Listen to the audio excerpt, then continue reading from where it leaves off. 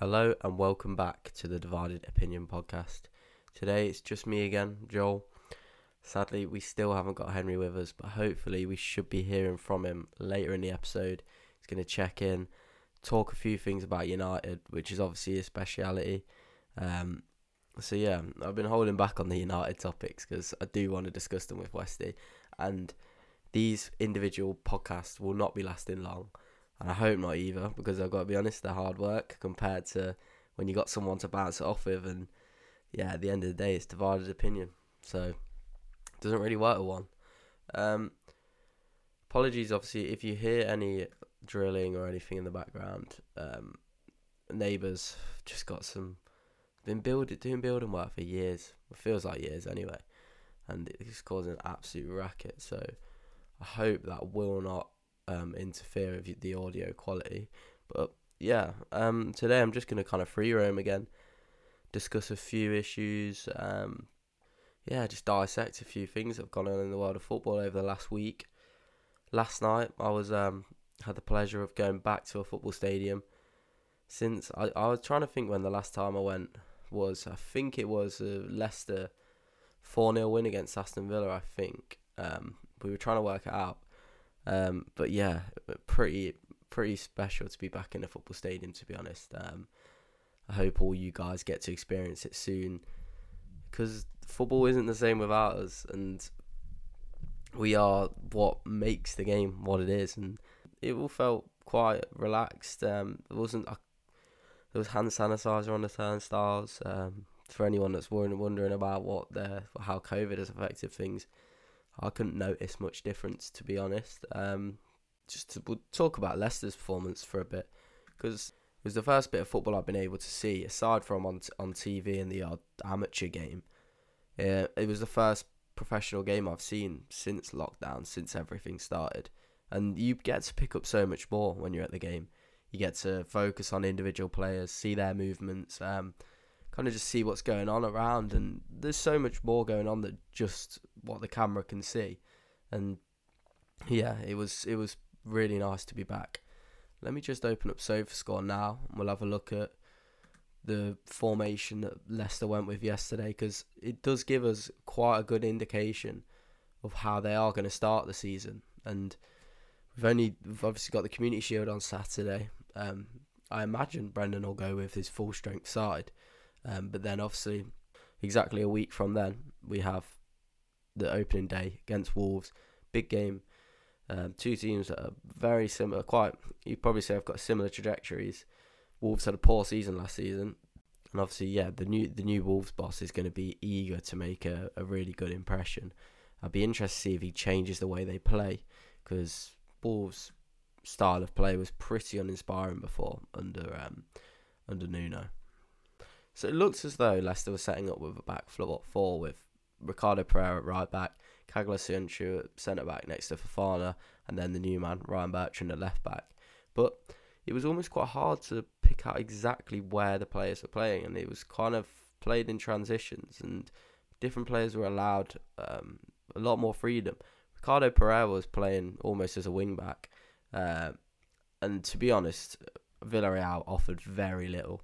They sat in, and although the scoreline flatters them, to be honest, the game had kind of gone a bit stale when they scored their goals. It was after Fofana had gone off injured, and it kind of left a bit of a sour taste in everyone's mouth, I think, when that Fofana injury. Just while we're on that topic, the minute we saw it, you could see it was a bad one. I don't like to speculate in those kind of circumstances, but even I was struggling to stay positive about it. You could just those kind of injuries you can see from the players around, hands on heads, and yeah, it was a sad night, to be honest. And it was all going so well, and the atmosphere was lovely in terms of it's just a real family atmosphere down at Leicester, and just to be all back. And I could have we tried to get tickets for the FA Cup final. We didn't get the tickets in the ballot, and then obviously the last game of the season we didn't manage to get any tickets for that either. So it was our first time back in the King Power, back at any football game. So it was a nice night, and the atmosphere was actually surprisingly good for a pre-season game. Good shirt, good turnout as well, especially considering it was midweek. But yeah, it really did put a dampener on the night for Fana, and I'm sure that Brendan felt as though it was almost, we felt like we took a step forward, and players were looking fit. But Harvey Barnes was looking excellent, and because I was really worried about whether he'd still have that turn of pace and still play on the edge, and he did, and he looked really good, and he had a really well taken finish. He got in behind, broke the lines, and yeah, it was an excellent goal. But back to Fofana, he was having such a good game, and obviously it was the first time a lot of Leicester fans have seen him, believe it or not. And he as a player, he just looks, the talent levels are off the scale, and there's certain players that you can just tell are elite talents, and Wesley Fofana is one of those.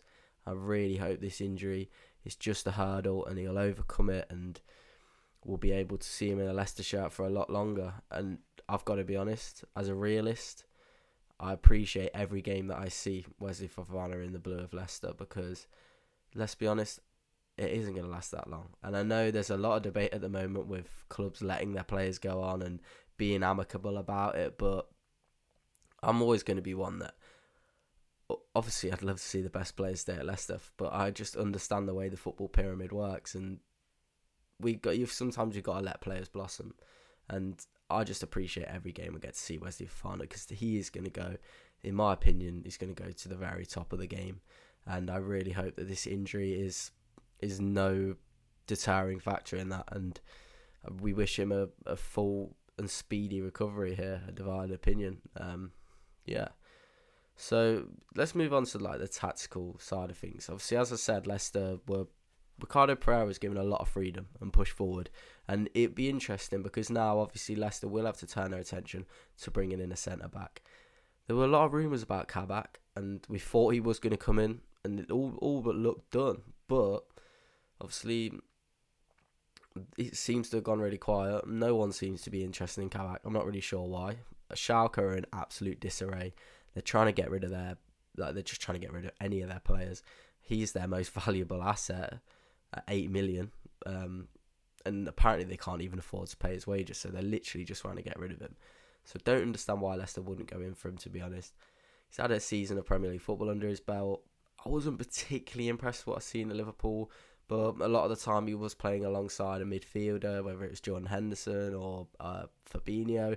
And then even if he did play with a centre-back, it was Nat Phillips or is it Reece Williams? And yeah, I've got to be honest, it's going to be a stopgap. And I understand at this stage we are at in the window, we're in the last 25 days of the window, and the likelihood of a big deal getting done. Rodgers has already spoke about how the transfer pot is not endless, and I think he's kind of hinting there that really there's not much money at all and there's not much room to work with.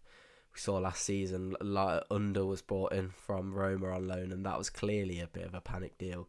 And this is a shame, because going back to what I was saying about Ricardo Pereira playing in a more advanced role, given a lot of freedom, I think that is the likelihood that you'll see Pereira playing that kind of role. And just purely because Leicester aren't going to be able to buy a right winger.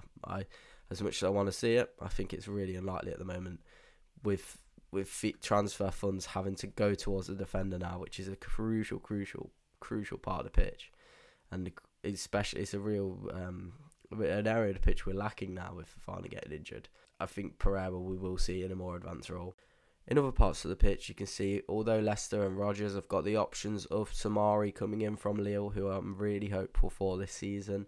He looked a little bit off the pace yesterday, but obviously he came on early in the second half, and the game had kind of hit a bit of a rut almost, and he played well. But he was alongside another really promising player with Kiernan Dewsbury Hall, who I think Leicester fans can be really hopeful for.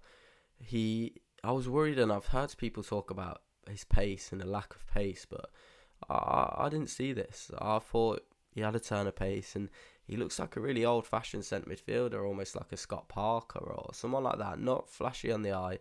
He's really comfortable on the ball though, and he just looks like an all-round player, box to box, and I think he's certainly got the attributes to achieve a really decent career at the Premier League level, at the highest level.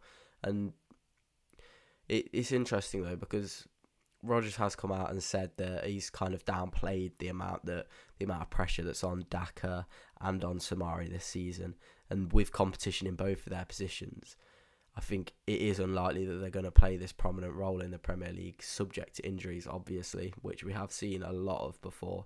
Maddison and Ndidi have really had some issues with injuries over the last couple of seasons.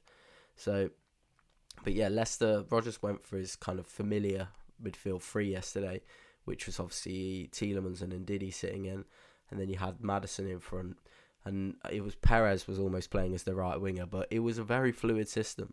People were moving around, and you know what Maddison likes to do. He likes to move and find where the space is, and doesn't like to stay restricted to one part of the pitch, which definitely owes well to how Maddison plays.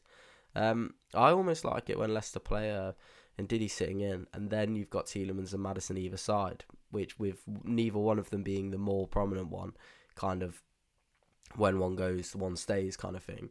And Maddison, that is where his talents lie, in sitting in and seeing the game in front of him and passing the ball around. I don't mean sitting in as in sitting in and defending, but kind of just being on the edge of the attacking play and picking out the passes through to Vardy's and the Harvey Barnes. I'm not sure if anyone saw the highlights or if he even showed in the highlights, but Maddison did a really, really nice bit of trickery in his own half, which started the move for Harvey Barnes' goal. Special mention as well, I'll move on from this soon because, yeah, I know a lot of you aren't Leicester fans, and I've already discussed a bit of this in a post that you can see on the Instagram, which is at Divided Opinion. But Ryan Bertrand looked excellent. And at 32 years old, he looks like Leicester have got a knack of bringing in players that seem to be near the tail end of their career, but then almost give them a new peak, and they peak again. And I reckon Ryan Bertrand could be one of these players. It's a really good move for him. It can't be underestimated because he was at Southampton, which is a club at the minute that's kind of lost its direction and it's looking, I don't know, they're getting rid of their best players. Danny Ings has obviously gone to Villa. Bertrand, I think, it's going to be a big miss for them. And see, he left on a free. I'm not 100% sure whether it was whether it was a mutual agreement or whether Bertrand really wanted to leave and the club had no say in it. But he looks like an excellent addition. And with James Justin not returning until October, November time, I wouldn't be surprised if you saw Bertrand really lay claim to that left-back position.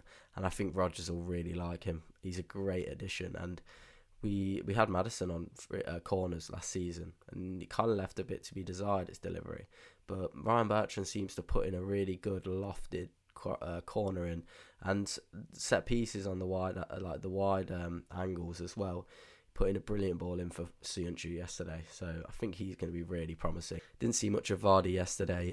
He did all right. He was far from absent, but yeah, he's clearly, you know what Vardy's like. He kind of takes a bit of time to get going. And once that first goal comes in the Premier League season, I'm sure he'll kick on again.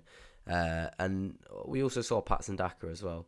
And there is something very Jamie Vardy about Patson Daka, whether it's the kind of sliding in on goalkeepers and defenders, and he looks like a real nightmare. And I'm really interested to see what he can do in a Leicester shirt. But it's clear that the Leicester scouts have been searching for a ready-made Vardy replacement, and hopefully they've got that with Patson Daka.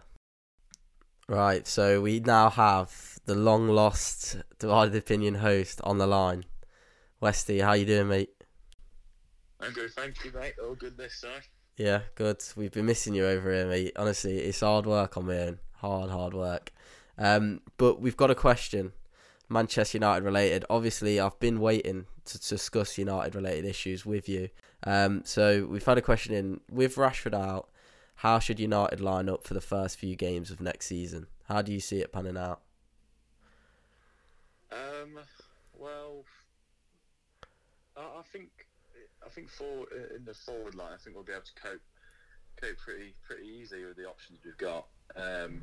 If it was up to me personally, that first game of the season against Leeds, I'd like to probably see Sancho maybe on the left, Cavani through the middle, and I like Greenwood on the right. And I feel like that'll be the place for Greenwood. Um, You say Sancho down the left? Down the left, yeah. I think his best football for Dortmund came off the left, but obviously United have signed him predominantly to play on the right with Rashford on the left. You'd have thought, but I think whilst Rashford is out, I think Sancho definitely complements that left-hand side better than Greenwood would. So obviously Greenwood, you want him cutting in on that left foot, don't you, and causing issues that way. That's how I can see it happening, but obviously you never know. I think there's plenty of, obviously got Martial back now as well. He's going to take a while to get back to fully fitness because he's been out for a while. But How about Lingard? Do you see Lingard slotting in? Well, yeah. Speaking as a fan, I'd like to see Lingard slotting in, but I don't think he'll be number one choice for Ollie. I could see him maybe rotating him with Pogba and Bruno in that sort of central role, just behind the striker. But do you not think he could do something on the wing, maybe where Rashford would be? Yeah, I thought at West Ham we saw that he could play across the whole front line, and on that left and right wing he can be a threat. But I just think for them games, I think Greenwood's almost pretty much cemented himself as a starter for United nowadays. But I think Greenwood and Lingard, they're two good options to rotate whilst Rashford's out, and obviously we've seen in pre-season people like Alanga. I think he looks like he might be the one player, if anyone, out of the under 23s that probably make a come into the first team squad quite often this season. He seems like he's pretty ready for it. Yeah. Compared to the other. But he's another good option. But obviously you're not going to be expecting to see Anthony Alanga too much this season. Still think he's got a lot of developing to do. But I think we're sport for choice at the moment when it comes to the forward. In terms of sticking with Greenwood, do you see him as a winger then in the future, or would you see him? Because I always thought he'd be a striker. I thought that would be his kind of where his career was going. Yeah, I think in the future, maybe over the course of his career, striker's where we all want him to be, because he is so clinical and so good in front of goal, and he has got them striker's instincts. But I think so far in his career, his best football definitely has come off that right hand side. Giving them step overs, he chops inside and out, and he makes it difficult for fullbacks to defend against. So I think once he's sort of bulked up a bit more and learnt off Cavani, learnt off other strikers, I think that's when he'll slowly start getting merged into that striker role for the future. But I think at the moment, I think that right wing is where we're going to see most of Greenwood this season. Yeah, and in terms of the transfer window, obviously there's a lot of debate around with United fans how happy they are with the dealings that's gone on. How do you assess United's window? If it were to end today, how would you assess things? Is there more that you need to bring in? Well, to be honest, I think if it ended today, the transfer window, despite there obviously being a glaring hole in defensive midfield, that I think everyone, whether you're a United fan or not, know that United need a world class player there to sort of free up the space for sort of people like Van der Beek to maybe come in and have that extra man in the attacking positions. But I think if it did end today, it would be still a pretty good window. I think Sancho was probably the one that we all thought would happen. But it's still good we've got him over the line. But I think the Varane one was a bit of a surprise after. I don't think many United fans saw United getting them two deals over the line before the transfer window, before the season started, because that's never been our style. We normally wait till the last 5 days and sign a 35-year-old on loan for a season or something like that. But no, I'm pretty happy with the window, and obviously it would be ideal if he could really get that player in. Someone like Declan Rice, I think it's very unlikely because of the money West Ham will want for him. But even if it's someone of a not necessarily lower capability, but someone just not as expensive, United there's definitely players out there that United could fill that void with. But like I said, I'd still be pretty happy if it ended today. Yeah, if you were to choose one more signing, obviously sticking with like a realistic signing that could happen. Obviously that CDM role is probably what you need. What are the kind of names that you would be happy with? Well, I think the most realistic one will probably still be Camavinga. Whether he, obviously, we all know he's still very young. He's only 18. He wouldn't be the ready-made player that United need in that midfield to play every single game, because it's the French league as well, so different to the Premier League. And realistically, I think that's the one United could possibly get. Maybe Ruben Neves. I'm not the biggest fan of Ruben Neves. I don't think he's as good as people talk him up to being. I think he lacks a bit of. I think his mobility, his pace. I think that's going to stop him from reaching the levels of an elite midfielder. But I still certainly think that someone like him in that role could definitely improve United. Definitely an improvement on what they've already got. Yeah. So I think Ruben Neves, Camavinga, I think they're the two ones that I'd be pretty happy with both of them, to be honest. It's a big upgrade on what we've already got. Yeah, I think it's having that player that has the ability to take the responsibility of what Fred and McTominay have been doing and doing it themselves. And yeah, exactly. It kind of frees up another player then for you, maybe a Van der Beek to come in. Yeah, and you hope, and what you'd hope is that the Varane signing, he creates a partnership and a relationship with Maguire where they don't need as much protection. So maybe that might on its own free up a bit more space midfield. But there is certainly a glaring hole where you look at all the top teams that have won stuff in the past, and all the top teams now, you've got City, they've got two good options with Rodri and Fernandinho. Liverpool have always had a strong spine with Fabinho in that midfield when they won the Premier League. You've got Leicester with great players like Ndidi and Tielemans. Chelsea, Kante, all the top teams there that you need are two strong centre halves and a good keeper and a solid holding midfielder. And I think that's the one bit that will let United down this season. If I'm not saying United could do anything this season, these signings could go great, and United might end up never needing that holding midfielder. But I think most people would agree, if United are going to really go and challenge City, they need that depth in midfield, which they haven't quite got at the moment. Yeah, absolutely. No, I think you're bang on there, mate. It's been great having you back on the show. Great to be back on, and I'll be back on very regularly soon. Yeah, good. I was going to say, when can the listeners expect to hear your voice again? In a very near future, mate. Very near future, all right. Can't confirm the exact date. Yeah, all right. I'll still be active. Brilliant, mate. All right. Thanks for joining us. Catch you in a bit. No problem, guys. See you later. So let's move on. I want to discuss, I'm not sure if you guys have seen it, but basically the Premier League, or IFAB.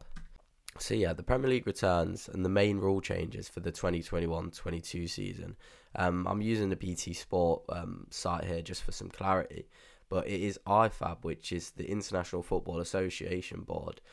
They're responsible for the governance of laws, and it's interesting. I thought that almost the different leagues are different, kind of a few different rules maybe, and they kind of govern themselves, but obviously it looks like all the leagues kind of come under this same law changes. So the main ones we've seen is the handball rule.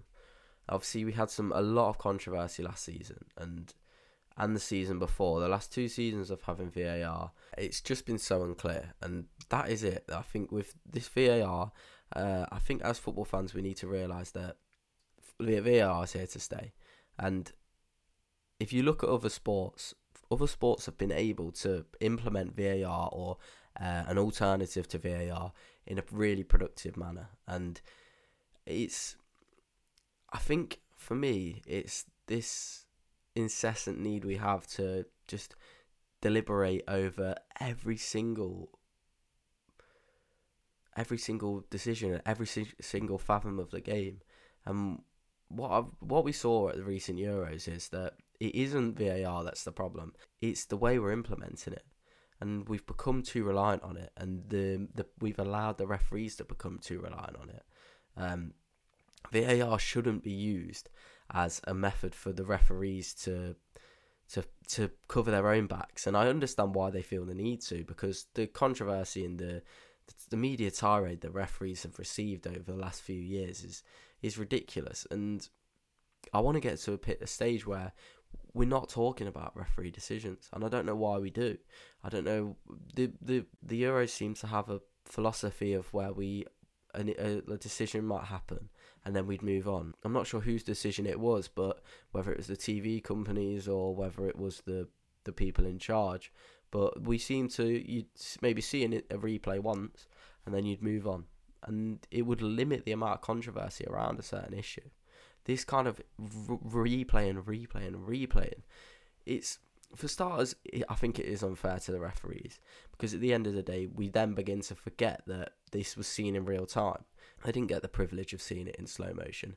We're trying to make football into this objective, no argument based sport where every decision we know is right, and it's never going to be achieved. But IFAB have tried to achieve this by trying to outline further what handball is and what isn't. So prior, if a ball struck your arm, whether accident or even if accident, the goal would be chalked off if you were in the build up. And obviously, an accidental handball, if it went directly into the goal from your hand or arm, it would be penalised, which is understandable. But I think what has caused the controversy before was the fact that there were certain examples of players in the build-up where the ball would completely accidentally, and no way of getting out of the way of, would hit their arm and hand, and then it would go on then they'd go on score a goal, and VAR would rule it out. And one comes to mind: West Ham against Sheffield United. It was 1-0 to Sheffield United, I want to say, and the ball went up, struck Declan Rice's arm, and West Ham went on to score, and they got caught. It got disallowed, and West Ham lost the game in the end. So basically, this is what they're trying to change: is if it does hit your arm accidentally, then it will no longer be penalised in the build up to a goal. So yeah, that's the change in the handball rule. And then they've now also changed the offside rule, which is, as I understand, they are basically giving the benefit of the doubt to the attackers. And this is a great thing, in my opinion, because there are often so many decisions that it's such a narrow margin, no advantage can have been gained. And I don't know whether this is the football romantic in me coming out, but for me, when I look back in time, and there's so many goals that would have been called out if VAR was there, and it just seems a real shame to me sometimes, and it almost just seems too pedantic. And talking about referees being able to hide behind VAR, I think it's shocking how much linesmen are able to hide behind it as well, and they're redundant, really, linesmen now, because they don't even call offsides, even ones that are absolutely blatantly offside. I don't understand this playing out a sequence of play and then coming back and calling it when it was a clear and obvious offside. I think if you watch a game like cricket, what have you, the referees, they literally, and I understand it's a completely different sport, but the umpires in cricket, they're still their own, they still have a huge part to play. And maybe this challenge system would work. We see it in tennis, see it in cricket, where players get, I think it's 3 challenges per innings or per game, and it almost offers a bit of more of a tactical side to it as well. Because you see in the test matches, for example, where teams have to be tactical about when they use their challenges. And I don't know if you guys are into cricket, but that Ben Stokes innings against Australia in the Ashes, and literally, if Australia called one of their challenges and it didn't end up coming to fruition, but then later in that game, all they needed to do was get Ben Stokes out. They got him out. The umpire didn't give it, and they didn't have that challenge. So it adds another layer to it. And having this ability to just check every single decision, it seems like overkill to me. And I think we need to move away from getting a VAR that's going to completely sort out all this discrepancies and all the debate. But we just need to realise that we can get something that's going to help, but we are still going to have these issues. If the players get the ability to be able to choose what they challenge, it could offer, like I said, a whole new layer to it. But it also, it forces these players to be honest, because even if they've gone down or whatever and they know it's not a foul, then they're not going to challenge for it, are they? So it kind of removes that need to go down for absolutely everything. And then it works both ways as well, because if a player goes down and they don't get a foul, they can challenge for it. But vice versa, if a foul is given, then the player doing the foul can also challenge as well. So it's definitely interesting. There's definitely ways we can look at it. Another part of the law that's changed is to do with heading. So that we all know that there's been a lot of research recently into the effects of heading, and the likes of CTE and other long-lasting illnesses that can develop from repeated head traumas. So basically, they've put in these recommendations which limits the amount of higher force headers a player can do in training.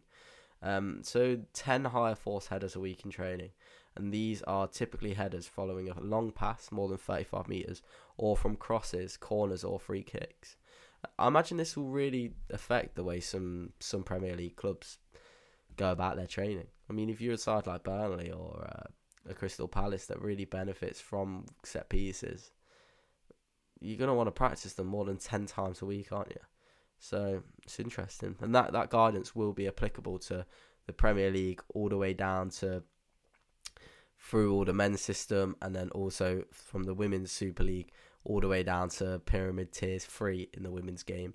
So it's good. It's good that we're learning more about the effects, because having seen some of the devastation it's caused, and it's something we need to adapt. And yeah, it's good to see. It's good to see that we're progressing in that kind of field. I'm going to now go on to a few of your questions, because I've gone into depth, like way too much depth there on those two topics, but hopefully I provided a bit of insight. And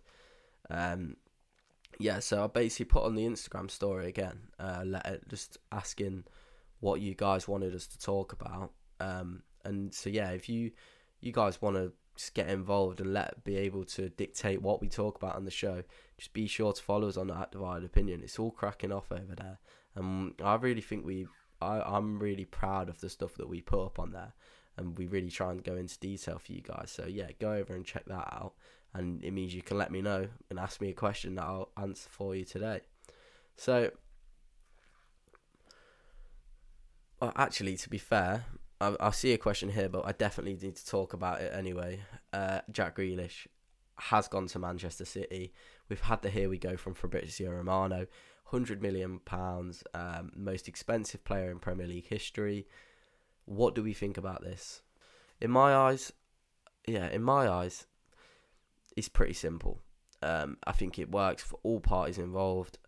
I don't agree with any Villa fans that are trying to villainise, no pun intended, trying to villainise Jack Grealish for joining Manchester City. It is just the way it works. And if he was leaving to go to Saudi Arabia, or if he was leaving to go to a team that haven't been winning and aren't serial winners, then you'd have something to say, and I agree with it. But you just can't argue. You surely want to see a player that you've bled, that you've developed. You want them to see them go and play at the top level. And if there's respect from both sides, I'm absolutely certain that Grealish is not writing off coming back to Villa. And I've seen people saying that he should have held out, while Villa now are just getting some speed going, and they're just signing some players, some really good players, and they're making real inroads, Villa. And I don't for 1 minute believe that this will slow down because of Grealish leaving. Well, I mean, if anything, it should speed up. But in terms of him because he is only 26, and obviously there's people saying that he could wait till he's 28, but it just doesn't work like that. Villa are always going to value Grealish above and beyond what everyone else values him at. And it's exactly the same as Kane. And these transfers, the fee is 100 million because he's worth 100 million to Aston Villa. And in 2 seasons' time, he's probably going to still be worth around that for Aston Villa, subject to injuries and form, etc. But if he carries on the way he's going on the trajectory he's going on, Villa will want in that kind of ballpark of 100 million. If you've got a 28-year-old Jack Grealish, are you going to want to pay 100 million for him? Obviously, if he goes on to be the best player in the world for Aston Villa and they win a Premier League, probably so. But the way it's going, I think think Villa need to keep their kind of aspirations a little bit reined in, because we have seen their form without Grealish. It really does deteriorate, and you can't underestimate how important he is.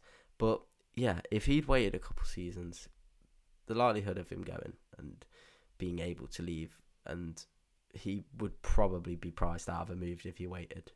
For me, I don't know if I like seeing the best players play for the best teams. I want to see Jack Grealish playing in the big Champions League nights, and the thought of him linking up with KDB and with Raheem Sterling. And I know I'm not a Man City fan, but yeah, as a football fan, you've got to love it. And I really do understand Villa fans' frustration. I really do, but £100 million is worth it, and he's just a match made in heaven. Pep spoke of his admiration of Grealish, and it's not surprising.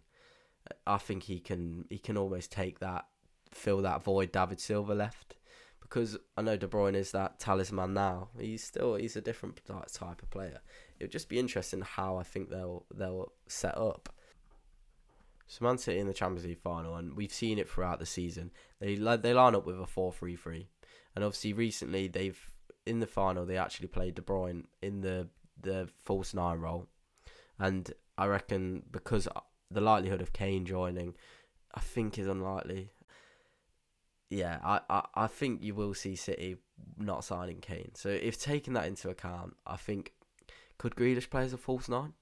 Let us know. I really don't know. I don't think we've ever seen him play that role. But maybe if De Bruyne can play it. We have got a question, actually.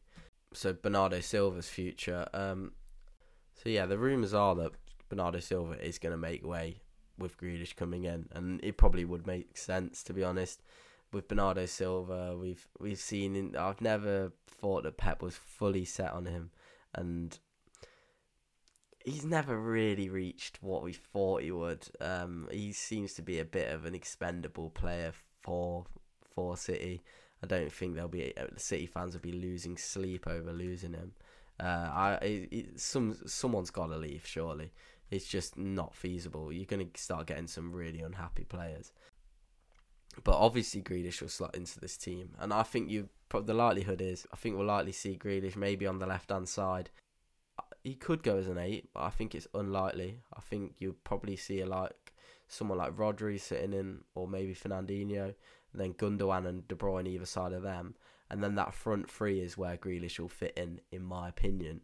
Obviously, a player like Grealish and the way City play, it's just like Leicester, it's fluid, and their players can go anywhere, and they've got the freedom to just roam around the pitch. And I think Grealish will have that kind of role, but it'll be really interesting. And I think it's a player like Grealish where if you get the opportunity to sign him, you don't say no, even if there isn't a specific position for him to fit in or a specific role that needs filling. Someone like Grealish, he's a chameleon. He can play anywhere, and yeah, I think it's going to be exciting to see whether you agree with it or not. And yeah, my condolences go out to Villa fans. I've experienced it myself. We've had Riyad Mahrez leave, we've had Kante leave, and it's never nice. But I think sometimes you just gotta let them fly and let them just see what they can do and support them from afar, because it just feels right to me. City, Grealish to City, Pep and Grealish. It all just seems right. So we'll go back to Leicester. Will Maddison stay at Leicester? No. It's concerning, to be honest. This story, it doesn't seem to be going away. And it's hard to work out whether these media outlets are just trying to find a headline and just trying to use it as a bit of a cash cow. Because you see anything that's discussed about Arsenal, interactions go through the roof. On Twitter, everywhere. Arsenal fans, they're almost like United. They're victims of their immense popularity, and they just get numbers going and they get clicks. So these media outlets are always going to try and use them. Any kind of rumor they're going to circulate. Do I think Maddison will leave Leicester? I'm more worried about it now than I was, but I still don't think he'll leave. In terms of, we also had the question as well of what kind of replacements for Maddison, and this is the issue. How do you replace a player like Maddison? And I know there's controversy around and there's debate around how important he is to Leicester, but a player of his talent and the way he reads the game, you don't find him very often. And I wouldn't. There'd be no one that really springs to mind as a adequate replacement. Obviously, with Arsenal, they are offering some players within the deal, some kind of swap deal. Um, if it was me personally, the only player that really jumps out to me as a possible player that would be included, because there are obviously a few players that just Arsenal I know would not include, but someone like a Joe Willock, who was out on loan in Newcastle last season, obviously money would have to exchange hands as well. I think around 70 million maybe. I mean, obviously we've heard, I think they've offered 60 plus maybe an Ainsley Maitland-Niles or Reece Nelson, which is just Reece Nelson. Where is he going to be used? And if we accepted that, I'd be losing hope. But Ainsley Maitland-Niles, I would like him at Leicester. He offers a lot of versatility, but we don't need him. Where's he going to play? Fullback? I think we're all right at fullback now. He can play on the wings, which possibly could help us, maybe on the right-hand side. Centre midfield, he's not going to get anywhere near the centre of midfield. He isn't an attacking midfielder, so he isn't going to be a direct replacement for Maddison. Maybe I could have, if I saw a deal in the region of 60 to 70 million, plus Maitland-Niles and Joe Willock, I could get behind that. And although I would be sad to see Maddison go, because I don't think he has realised his potential yet in a Leicester shirt. Certainly hasn't, just in his career in general. So yeah, I'm erring on the side of caution, but I think Maddison will stay. And in terms of replacements, I would have liked Matthias Pereira, but I think he's going to Al Hilal. He's had an offer that's going to change his family's life apparently. So what can you say? Premier League standings prediction. We'll do that another episode once we've got Westy back and we're doing the full divided opinion show. We'll do a full Premier League prediction, standings, everything. So then we can come back to it at the end of the season and see how we did. And we'll also be predicting kind of players, stuff like that. And we're gonna get the ball rolling now with the kind of preview content. So what's the best move for Pogba's career right now? It's a good question, to be honest. I think you would have been better off asking that a few years ago, because he's now at this catch-22 situation where if he leaves Manchester United, all the work he's done is gone. And whereas if he stays at Man United, is he just prolonging the inevitable? It has felt like that for a while with Pogba, where he's been at United and they've not been near a title-winning side for a while. And as United have been progressing, but slowly. And as a player like Paul Pogba, generational talent gets used a lot nowadays, but Pogba is the epitome of that. Pogba, in my opinion, could have gone down as one of the greatest midfielders of all time. And someone might laugh at that, but the tools he's got, there's probably not anyone really as gifted as him in world football. I'm talking Haaland, that kind of ilk of player. Just every aspect of his game Pogba has got. And it was a nice move going back to Man United, and he's obviously now, how long has he been there? So Pogba's been there now since 2016. He's had 5 years at United, and they've not been easy years, and fair play to him, he hasn't had the players around him, and I do feel bad for him, because when United signed him, or as bad as I can feel for someone in Pogba's position, obviously, but when he signed for United, that was a real statement signing, and I think United fans thought, the wider football world thought that was a statement of intent. And a player like Paul Pogba, they would have signed him knowing that you have to sign players around him. He's not the player he needs players around him, and he's a kind of player that elevates his game with the kind of players around him, and you see that with France. And United made that statement of intent, but then didn't back it up. And for the last 5 seasons, they've slowly been progressing now, and he's had really tough years, and he's had some criticism from United fans, and it's been tough. But now it almost seems like he's chucking away all that hard work if he was to leave. And let me just say now, I don't think he will leave. I think he'll stay. It's in his own best interest. I'm not sure what is in United's best interest, really, because even if they were to sell him this summer, they were going to lose money on him. They've obviously brought in Varane and Sancho, and they're starting to make some kind of inroads. And so he's had to put up with playing with the likes of Dan James and Lindelof. And although they are they're Premier League players, they're not Manchester United level or the Manchester United that I'm sure they want to become again. And he'll now have the likes of Varane, his fellow countryman, and players like Sancho to play with. And it would be ridiculous for him to leave, in my opinion. Why would you put in all this hard work and then the season that it could all come together, you leave? It would just seem... I'm sure there's a saying for it, but it's not coming to my head right now. But it'd just be ridiculous. And yeah, I think he will stay. I think it could end up costing United a lot in the long run. And either way, Pogba's going to make a lot of money, because at the end of this season, whether he has an unbelievable season, United will offer him a load of money, or if his contract runs out, he'll reap the rewards financially. We know where his agent, Mino Raiola, we know where his kind of ambitions lie, and it's with making money, and he doesn't really care about football. That's what it seems anyway. So there we have it. Another episode of Divided Opinion in the bag. Like Westy said, it'll be back in the near future. I hope you've been enjoying this. I know it's not the same, but I just enjoy getting this kind of stuff out, and I hope you guys enjoy it as well. Make sure to like, follow, subscribe, whatever your platform allows you to do. Give us a follow on Instagram at Divided Opinion if you enjoyed the show. I really enjoyed today's episode.